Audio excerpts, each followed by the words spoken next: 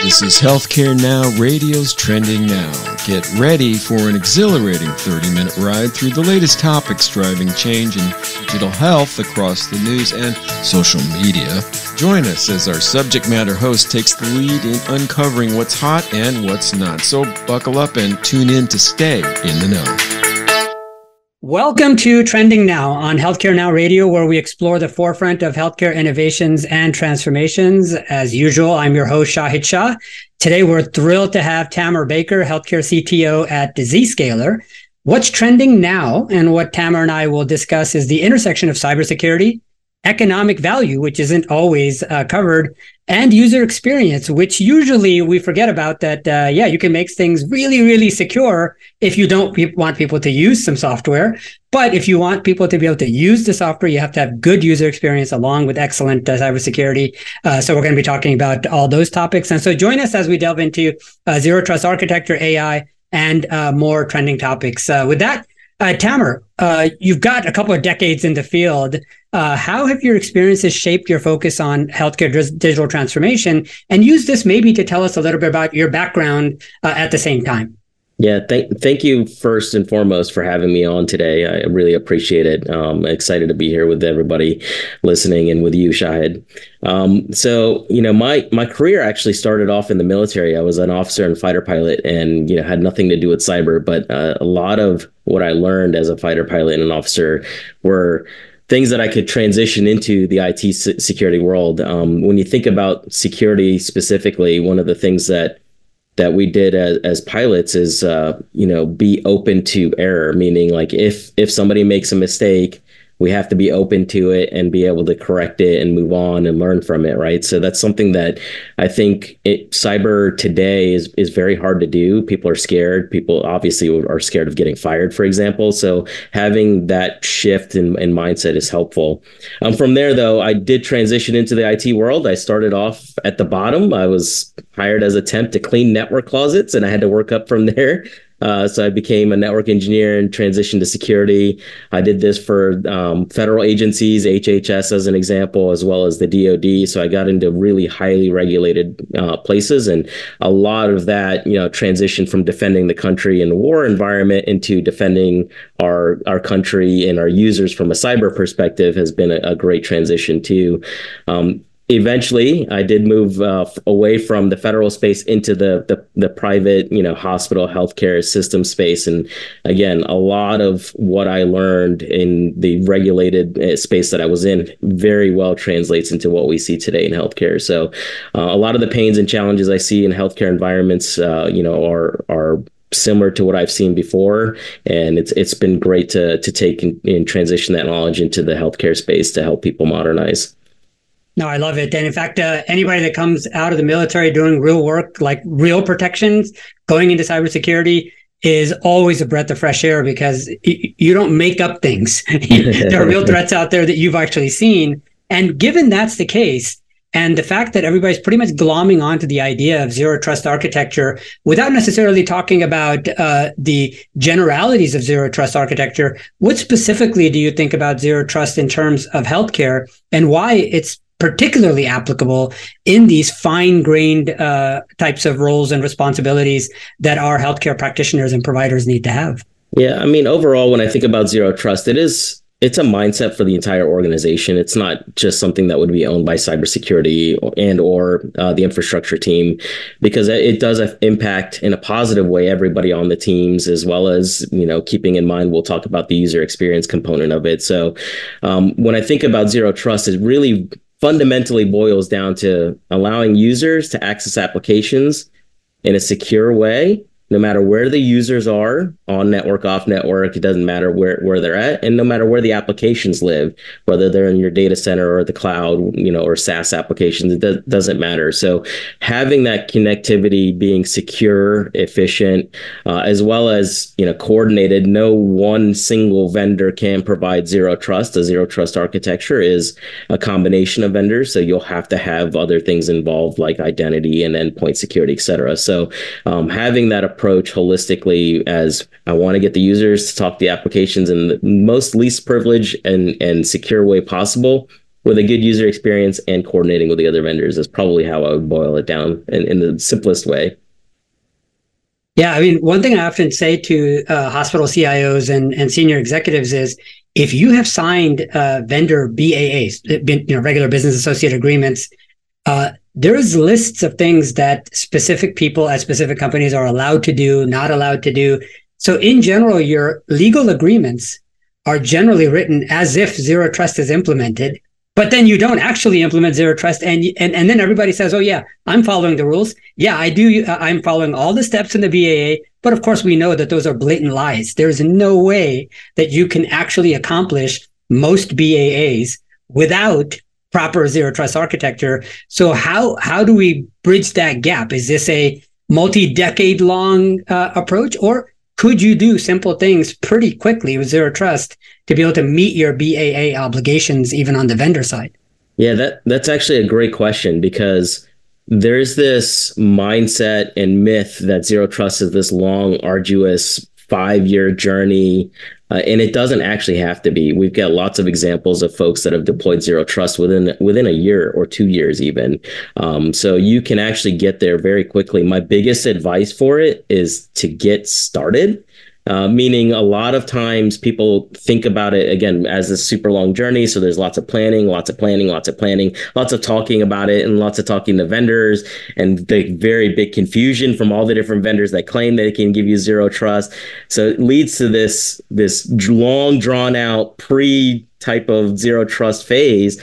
And if we actually just get started somewhere, and, whether that's fix your identity problem, go into, what we do at Zscaler, right? Starting to protect your user, connecting those users to applications very, very quickly and easily and seamlessly, just start somewhere and you'll get significantly through your zero trust journey very quickly if you do that. So that's my biggest advice, is just start. Yeah, no, I love that advice of just getting started. And in terms of just getting started, if you look at things from a pure IT perspective and you say, well, we need to do this because it's the right thing to do, for us technicians, that seems to make sense. But if you're talking to non-technicians, senior executives, doctors, nurses, etc., you almost have to start somewhere else, either on clinical or legal or economic. I love what you guys talk about in terms of economic value. So talk about just a few sentences on how do you actually put numbers to this, so you could take it to your board and say, we have to budget X to against this economic potential down value. And then maybe say this idea that, hey, we're all claiming that we're following BAAs. Should this be a legal obligation to say you got to get started with zero trust because the economic benefit of doing so is X, but the economic detriment of not doing it is Y and Z? And by the way, if we don't do this, we're actually lying to people and we're not following our BAAs. Well, I'm not here to call anybody a liar. So we're not gonna do That's that. my job. But I will say that when I do talk to more of the executive and senior levels, I actually don't even reference this as zero trust, especially in the healthcare vertical.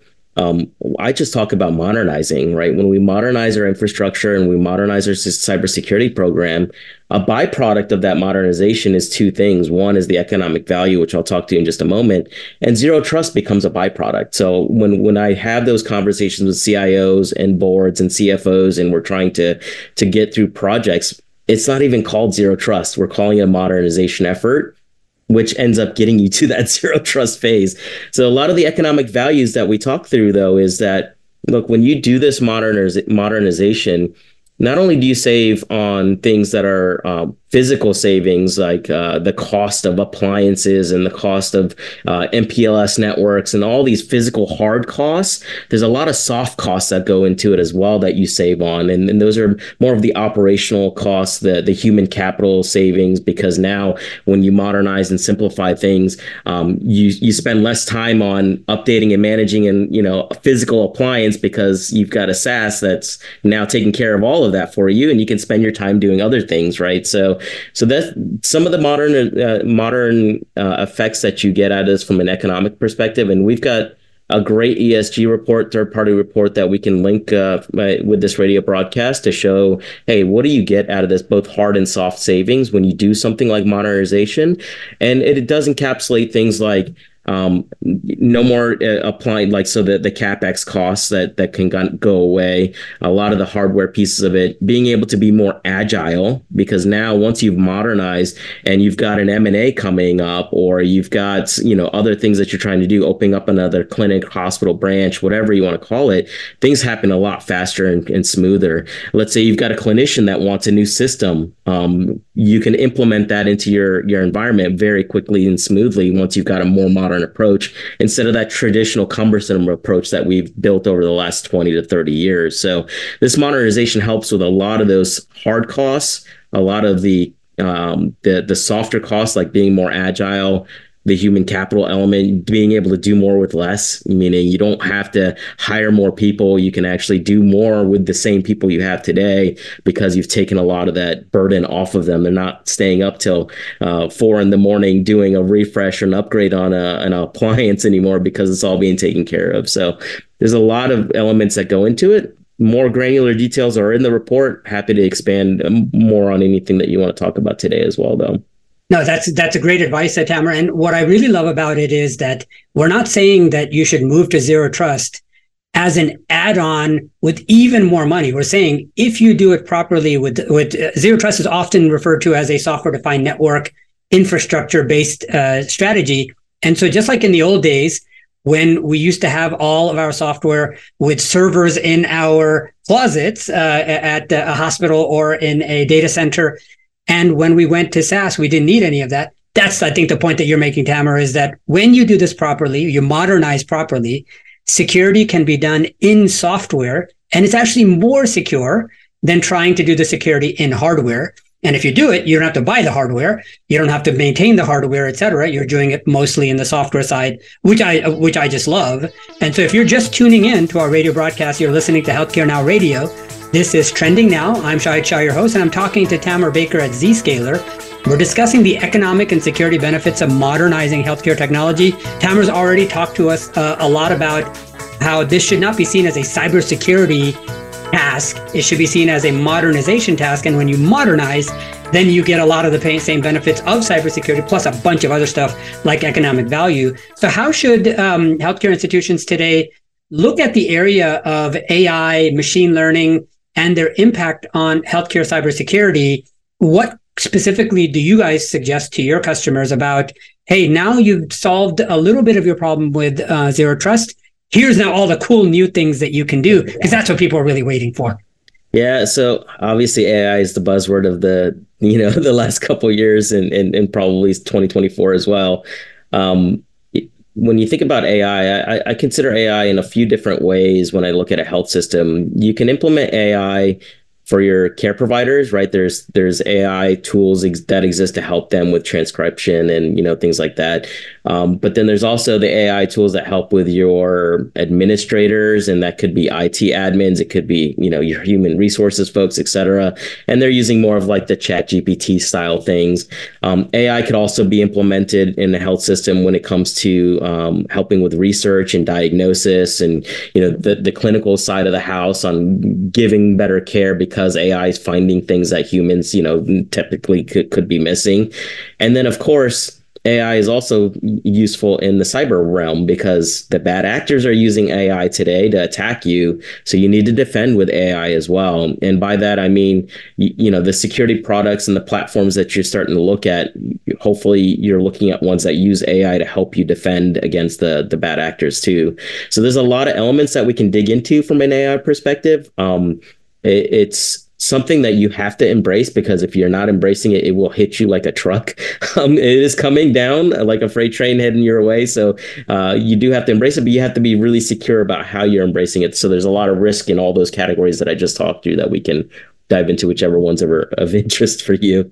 Yeah, one quick note for our radio audience listeners might be that a lot of the conversations you have as the Zscaler Healthcare CTO is with other chief information security officers or CISOs or CTOs or CIOs at hospitals and health systems. How much is the AI in healthcare just yammering and talk? Or are they serious about it? Or are they implementing and coming to you to say, hey, I need to do AI to help me secure my services faster? What's the real world look like? Yeah.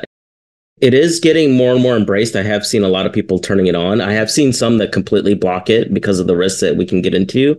So it's a little bit of a mixed bag. And I have seen people that are waiting because the regulatory piece of it and the governance side of it is still being formed. So a lot of people are trying to figure out how you govern this and how you do it more, more securely. So it's a real mixed bag. Although the systems I've talked to that are more advanced in this are already building language learning models to help with like I said, the research and diagnosis pieces of it.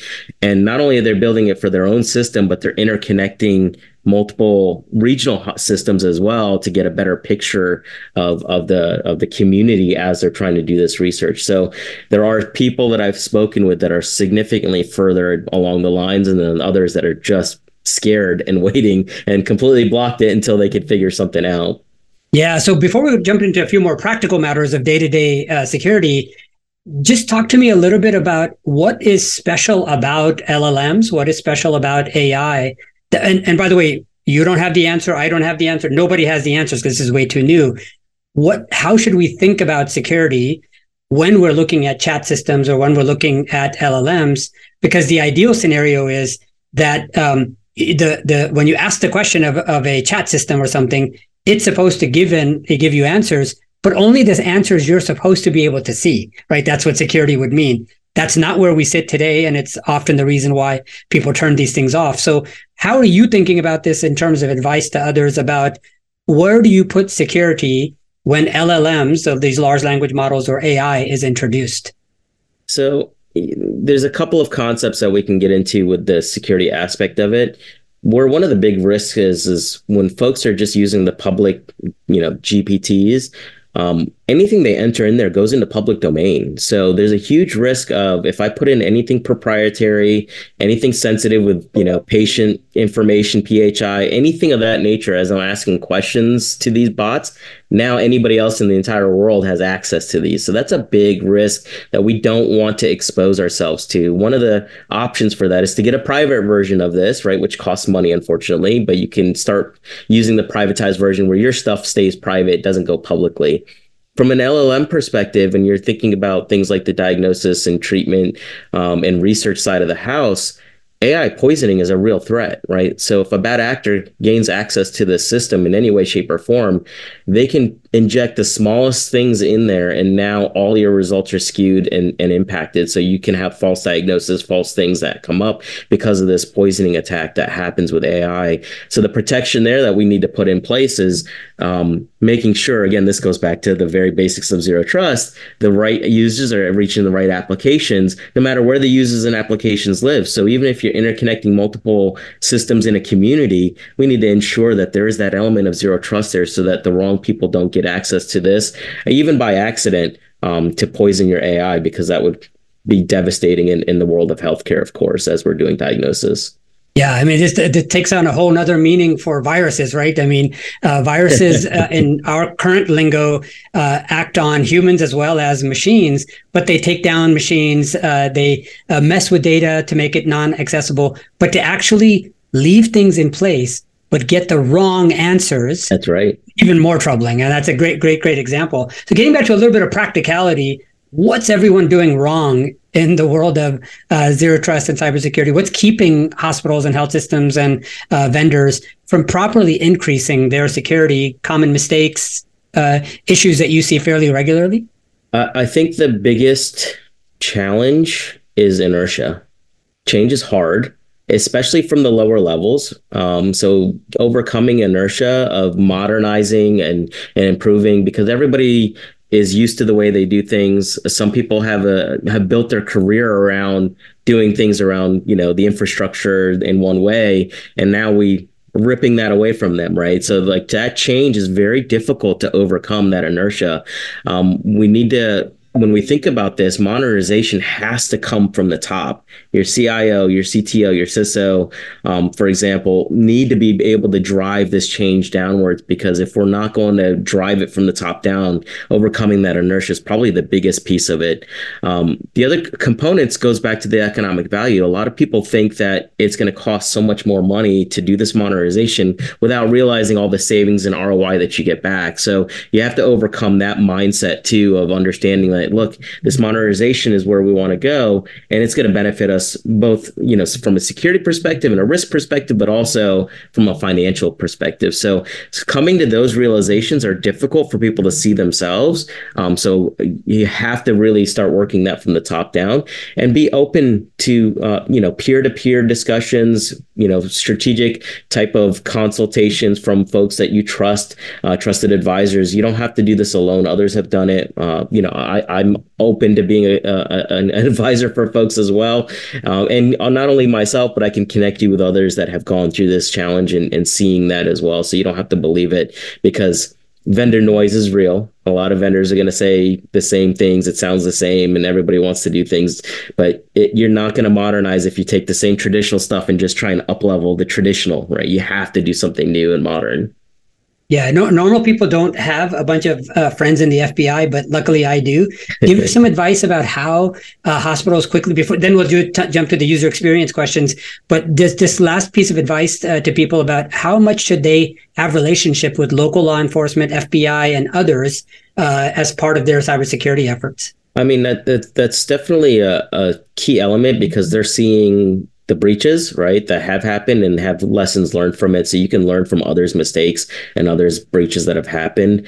But again, I think the peer-to-peer is a really important concept, right? This is a small community. We're all in it together, and learning from your peers that have gone through these modernizations are super helpful as well.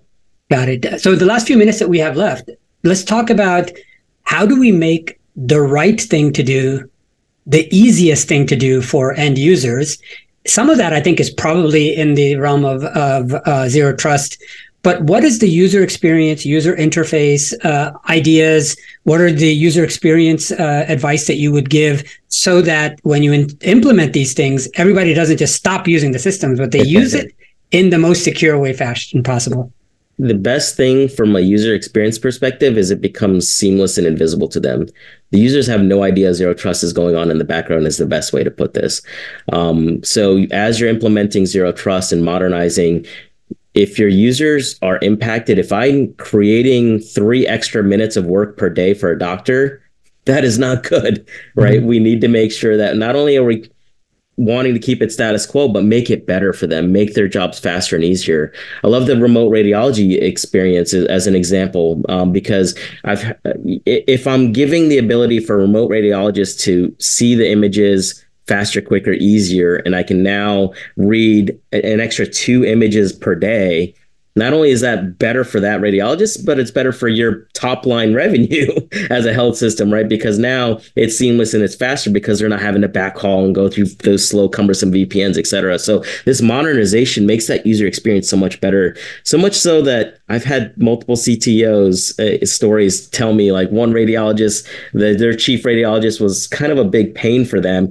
They implemented this modern approach, and all of a sudden they literally came up to the CTO and gave him a hug. It's like, thank you so much. You've made my life so much better. That's what I mean by user experience, being able to make it so that it's not just status quo, but it's seamless and better daily for them, because they don't even know they're more secure while they're able to access their applications quicker.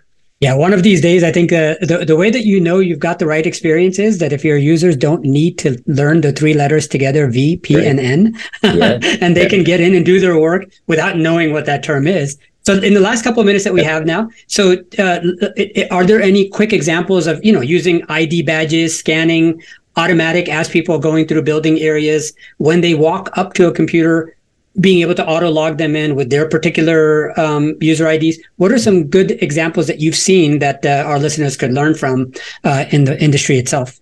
No, this is actually, I'm glad you brought this up, because we didn't even pre-discuss this. We're the only cybersecurity partner of Imprivata. We're the only ones that have been integrated with Imprivata, so that when a user experience story comes up to mind, is you've got a doctor that taps in to a shared workstation today. Those workstations have very generic security policies. It's all or none. You can't get granular with it because people are tapping in and out. And you have to have that one shared workstation type of user on there.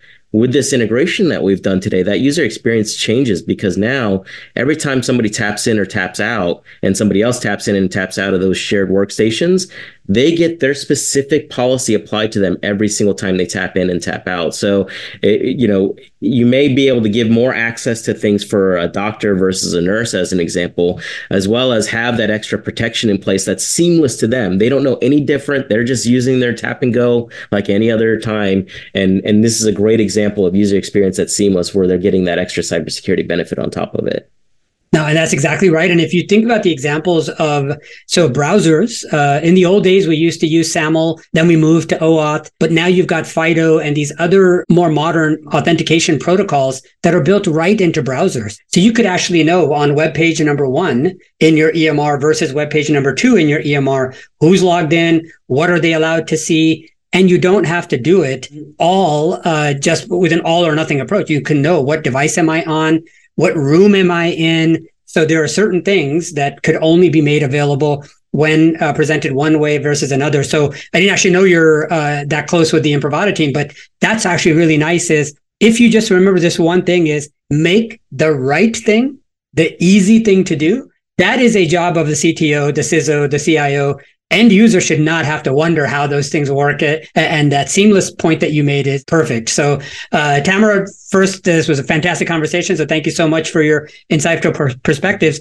Before we wrap up, is there anything you want to share with the listeners about Zscaler and where you can find them online? If not, we can end there. Yeah, I'll just share again, zscaler.com, obviously, but that ESG report is going to be super helpful to understand that economic value we talked about. So we'll share that link and you can read it. And again, it's a third-party report that they put together. So we'll share that. And then, of course, just to wrap it up, think of this as modernization versus zero trust, and zero trust becomes a byproduct as you're going through this. Awesome. So for our listeners, stay tuned for more episodes where we're going to explore the latest trends and innovation shaping healthcare's future. And we're going to have more conversations with excellent folks like Tamer here. So thank you so much. Thank you for having me.